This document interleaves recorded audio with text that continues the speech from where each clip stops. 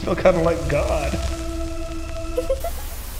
And then this man with the devil on his hand came and took the hat. Free Britney. Free Britney.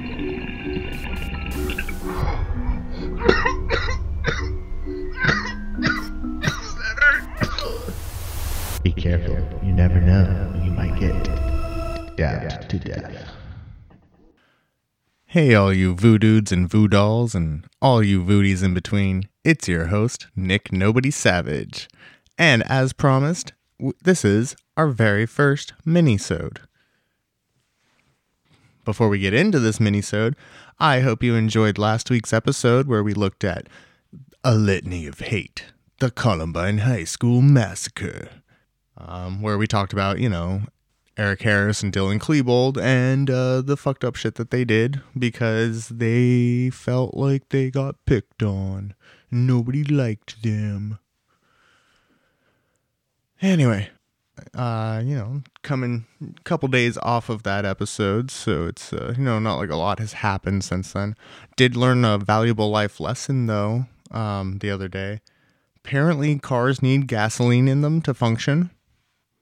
Yeah, no, I was driving to work on the freeway the other day, and probably the worst place possible to break down. It's on I-5, if anybody's familiar, and it's like literally just these two lanes, and it's this bridge that goes over this farm. Like they call it the bypass or the causeway or whatever. Yeah, I'm on that, just cruising along, almost to work, and then all of a sudden, it just starts, like, my car just starts decelerating, and I'm, like, pumping on the gas, and nothing's fucking happening, and I'm just freaking the fuck out, so I hit my emergency flashers, I start to get over, and then I get all the way over, and it's, like, this very, very, very thin shoulder, and so I've got my flashers on, and I'm just sitting in the car, freaking the fuck out, and I'm, like, super pissed off, because I just got this car, like, 2 months ago, and so in my head, I'm instantly going, oh God, did I buy a fucking lemon? Did the guy rip me off? Is there something wrong with the car? Am I going to have to pay for this? I can't afford this right now. Like all of the thoughts that run through your head in that kind of a situation. And then, so I'm sitting there, I call work, let them know, call my fiance, let her know. And, then I'm, one of those, freeway tow trucks that, just cruises up and down trying to, find people that need help. Comes up, gets me off the freeway. Never got to ride on the back of a tow truck before. That was kind of cool. And so basically, he gets me off the freeway, drops me behind this gas station, and first thing I do is I call my mom, and I'm just like, hey, does AAA apply specifically to your car, or because I never told him I changed my car. And she's like, nah, AAA, just it's for you, whatever car you're driving, you're good. And I was like, all right, cool. So I was literally about to call AAA. She was like, well, let me figure out where we're going to take it first. And, my mom always wants to take cars to the dealership. I get it. It's the dealership. It's trusted. It's blah, blah, blah, but it's also expensive. Very, very, very expensive. And I don't have that kind of money. I don't have dealership money. If I had dealership money, I would have gone to the dealership to buy a car. See where I'm going with that? Anywho, so literally trying to figure out where we're going to take the car. And then I'm on the phone with my fiance, and she goes, well, because I had mentioned that I was low on gas. Because it said I had 33 miles left to go until empty when my car died. So she goes, well, maybe you just ran out of gas. What if your fuel sensor's off? You just ran out of gas? Did you even think to try that? My dumbass had not thought to try that. So, go over to the gas station, buy a gas can, put a couple gallons of gas in it, go to the car, put the gas in the car, which also I feel like an idiot because I'm sitting there and I've got the gas can in the fucking car, and I'm sitting there and it's just very slowly draining, just bloop, bloop, bloop, bloop, bloop, bloop. I'm like, what the fuck is this? Did I put it in wrong? Is the little nozzle on wrong or something? So I try readjusting it, still doing the same. Try readjusting it again, still doing the same thing. Eventually I get down to like most of the gas can is in, and I'm just so frustrated with how slow it's going that I'm just like, fuck it, let me just see if this works. I go to put the gas can away. Oh yeah, the car starts, by the way, pretty much instantly. And yeah, I felt real smart at that point. And then I felt even smarter when I went to put the gas can in my trunk. And as I'm going to close it up, I take the nozzle off and realize that there was this little red plastic cap that I had kept in there with the nozzle. So the gas couldn't flow around it. Not my brightest moment, you know. So yeah, in case you were wondering, those fuel sensors on your car might not be the most reliable way to know if you're running low on gas. Lesson learned. And on that note, I think I need to get high. Alright, well, since it's just a mini-sode, I didn't stock up on anything special for it. But I promise next week's episode will have something new. Something other than paper planes. Not that I don't love paper planes. I'm just sure you guys would love to hear something other than paper planes. But yeah, today I've got some paper planes. And actually, I do have a main stage cart. Full gram, live resin, Alien OG. We partnered up with Mainstage to fill some of their carts for them, so keep an eye out for those coming out soon. If you go to the Mainstage dispensary here in Sacramento, or there's a new one up in Davis. So yeah, I have some strawberry culotta from Paper Planes, a mystery thing from Paper Planes. It's just some stuff from the lab that we kind of scraped into a jar, and I don't really know what it is, but it's delicious. And then I actually do have some flour again today, because I promised I would pack a bowl of the Lost in Translation, litfarms.com, cherry cheesecake. So I've got some of that packed in the bowl already. I learned my lesson from last time and decided that messing around with a childproof bag on the air is probably not the best way to do that. And then that way I've already got it packed, ready to go. Just spark it and smoke it, and yeah. But yeah, let me just hit this main stage cart real quick. Super tasty. I do kind of wish that the carts would give you a little bit of a bigger hit. You know, I feel like with these carts, I have to sit there and hit them and hit them and hit them to get a good cloud off of them. That was one of the things I did like about the Paper Plane C-Cell carts, is if you have a C-Cell cart partnered with a C-Cell battery, he sells C-Cells by the seashore. Yeah. Anyway, but if you have a C-Cell cart partnered with a C-Cell battery, you just get fucking clouds. Like, the shit rips. So, got a little spoiled by that. So, I do like AVD's design. It's just they don't provide that good of a hit, in my opinion. I think I'm just going to dab some of this strawberry culotta. Maybe sprinkle some of the mystery stuff on it, because the mystery stuff's kind of like a powdery substance. I don't mean like cocaine. I just mean like powdery, as in like it dried up and disintegrated.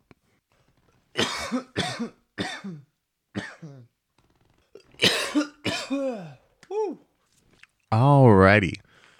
So, as you've probably figured out by now, you are listening to Dab to Death. And as I said earlier, I am your host, Nick Nobody Savage. In this week's episode, we're going to talk about probably one of the most gangster teams in the history of hockey. And like, I'm not a big hockey fan, and this isn't normally the kind of story I would do here on the podcast, but when I came across this show on Netflix called Untold: Crimes and Penalties, and it basically, you know, I watched it and told me the story.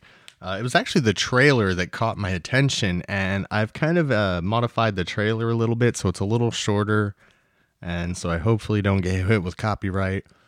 But here's a little bit of a teaser of what to expect from this story.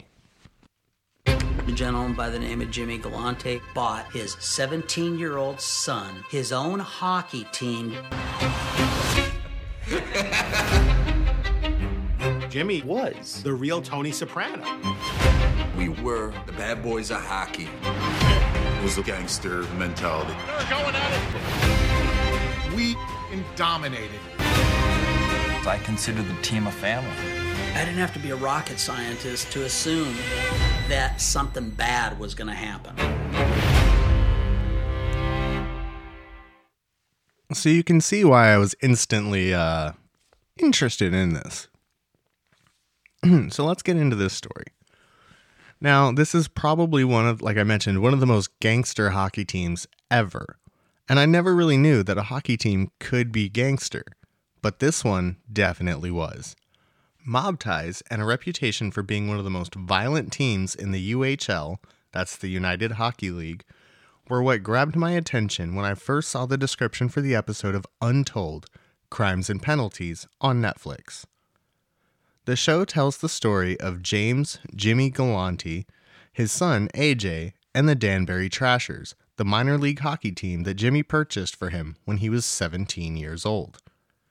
Now, the best part about this story is that despite all of the controversy surrounding the Galante family and the team, the Danbury Trashers were good, while they stood for everything that was bad. Like, they were actually a pretty talented team. Like, they put together one of the hardest hitting hockey teams, literally and figuratively.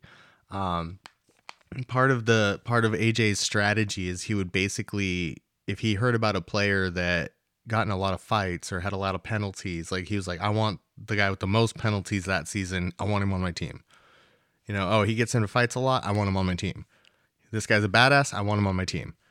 You know, and so like that honestly is a pretty interesting tactic, and it really did pan out for them. You know, it gained them a lot of attention, not always in a good way, but it gained them a very loyal fan base. And it actually almost got them championship titles. So it would have been interesting to see what we could have seen out of the Danbury Trashers had the story not gone the way it did. So let's get into that. It has been said that The Sopranos was based on the life of James Jimmy Galante. In the Netflix docuseries, there's even a scene that shows a picture of the Sopranos stars autographed by James Gandolfini to Galante, addressing him as the real Tony Soprano. And there is definitely good reason for this. James Galante once ran AWD, Automated Waste Disposal, which holds the waste disposal contracts for most of Connecticut and Westchester County in New York, and had known ties with the Genovese crime family, one of the 5 families that runs organized crime as part of the American Mafia. So, like I said, definitely gangster as fuck. However, Galante was also very community-oriented and was always giving back using his ill-gotten gains. He made large donations to build a new football stadium at New Fairfield High School, as well as a pediatric emergency department at Danbury Hospital. Now, sometime in 1987, Jimmy's son AJ was born. I couldn't really find an exact birth date. It's kind of weird. But growing up, AJ fell in love with the kids' movie, The Mighty Ducks. Me too, AJ. Me too.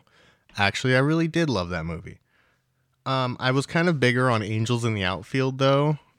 So, like I said, AJ fell in love with the kids' movie, The Mighty Ducks, which follows the story of Gordon Bombay, played by Emilio Estevez, so dreamy, who leads a ragtag youth hockey team to win the title.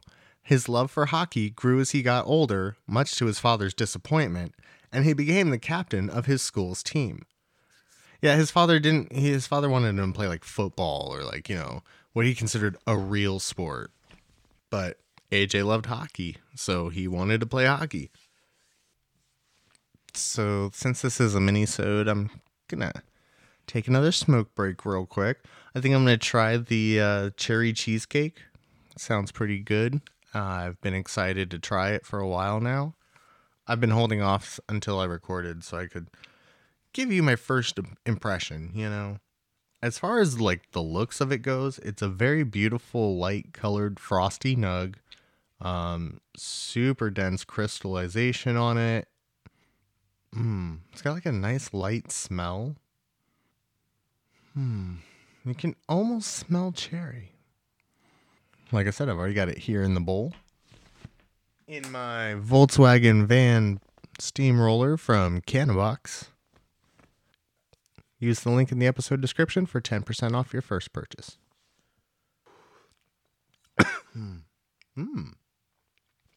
That's nice. See, with the Preferred Gardens, like, I don't know what it was, but like the second I hit it, I just like choked. Maybe it's also because I hadn't smoked flower in a while. And, that might have had something to do with it. But I just feel like this has like a really nice, smooth taste. And like the smoke is nice and cool and smooth. And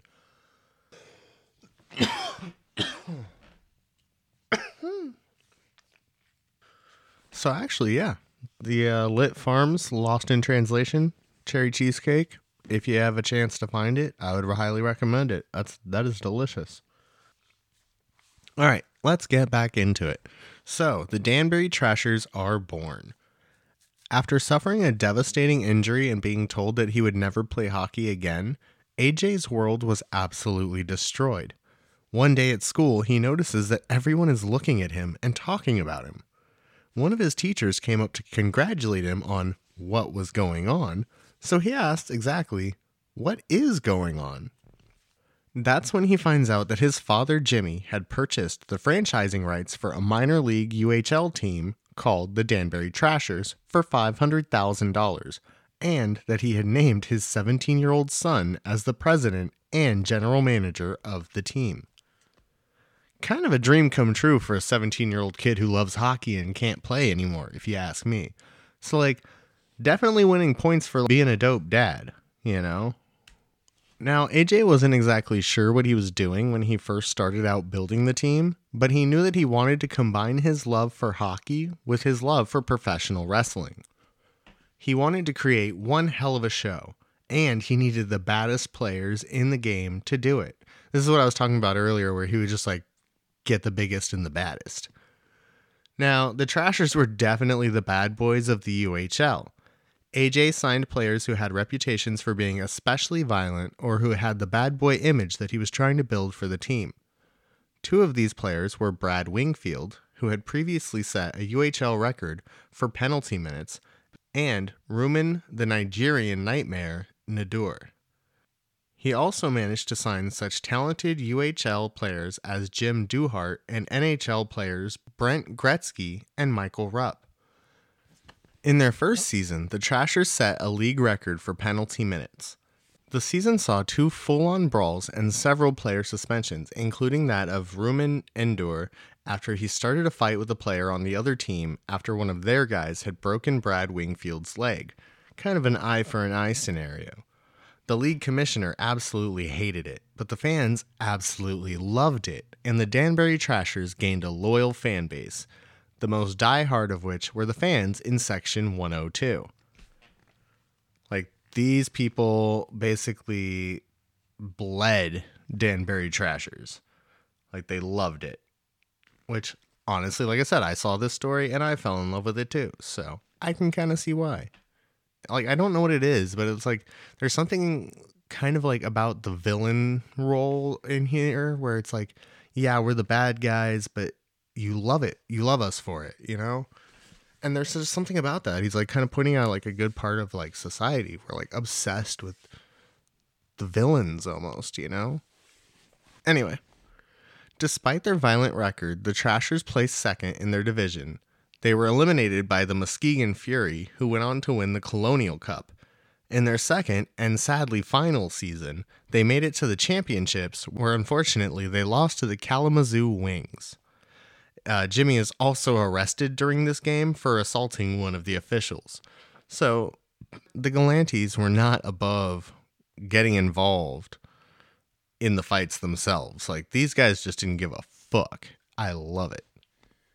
So, unbeknownst to Jimmy and AJ, the FBI had been investigating Jimmy and his ties to the Genovese family, and had even been using the Trasher games as an opportunity to use undercover agents to gather information.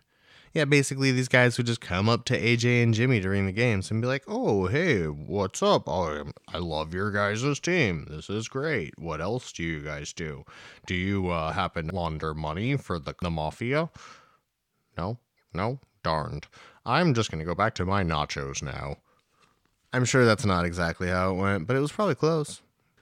So, in 2006, federal agents raided AWD's offices in Danbury and Galante's home in New Fairfield. Eventually, Jimmy Galante was arrested and charged with 93 counts on the indictment, including racketeering, extortion, mail and wire fraud, witness tampering, tax fraud, and conspiracy charges. Like I said, this guy does kind of sound like, he might be the real Tony Soprano. I'm just saying. All right, I think it's time for another dab break. And also, if you haven't watched Untold Crimes and Penalties on Netflix yet, I believe it's still up there. I would highly recommend you check it out because the characters alone make this shit worth it. Like there's this one guy, he was like AJ's like high school hockey coach or something. And I guess one time he's like, did I body check a fucking 12-year-old? Hell yeah, I did. He goes, cocaine's a hell of a drug. Like, this guy is hilarious. Like, just watch it for him alone, honestly. If you're really trying to see something funny. That guy was great. He was the one that did, like, the evil laugh in the little sound clip. Yeah, that's really what made me watch it, was him. I saw him, and I was like, this is interesting. You ever get a song stuck in your head, and it just won't go away? It happens a lot more now that, like, TikTok's around and shit, but, like, there's certain songs from like when I was a kid, that like I just can't get out of my fucking head sometimes. There's that do do do do do do do do do do do do do do. If you don't know what that's from, you're too young. Just thought I'd share that with you. Hopefully it gets stuck in your head too. I just don't want to suffer alone anymore.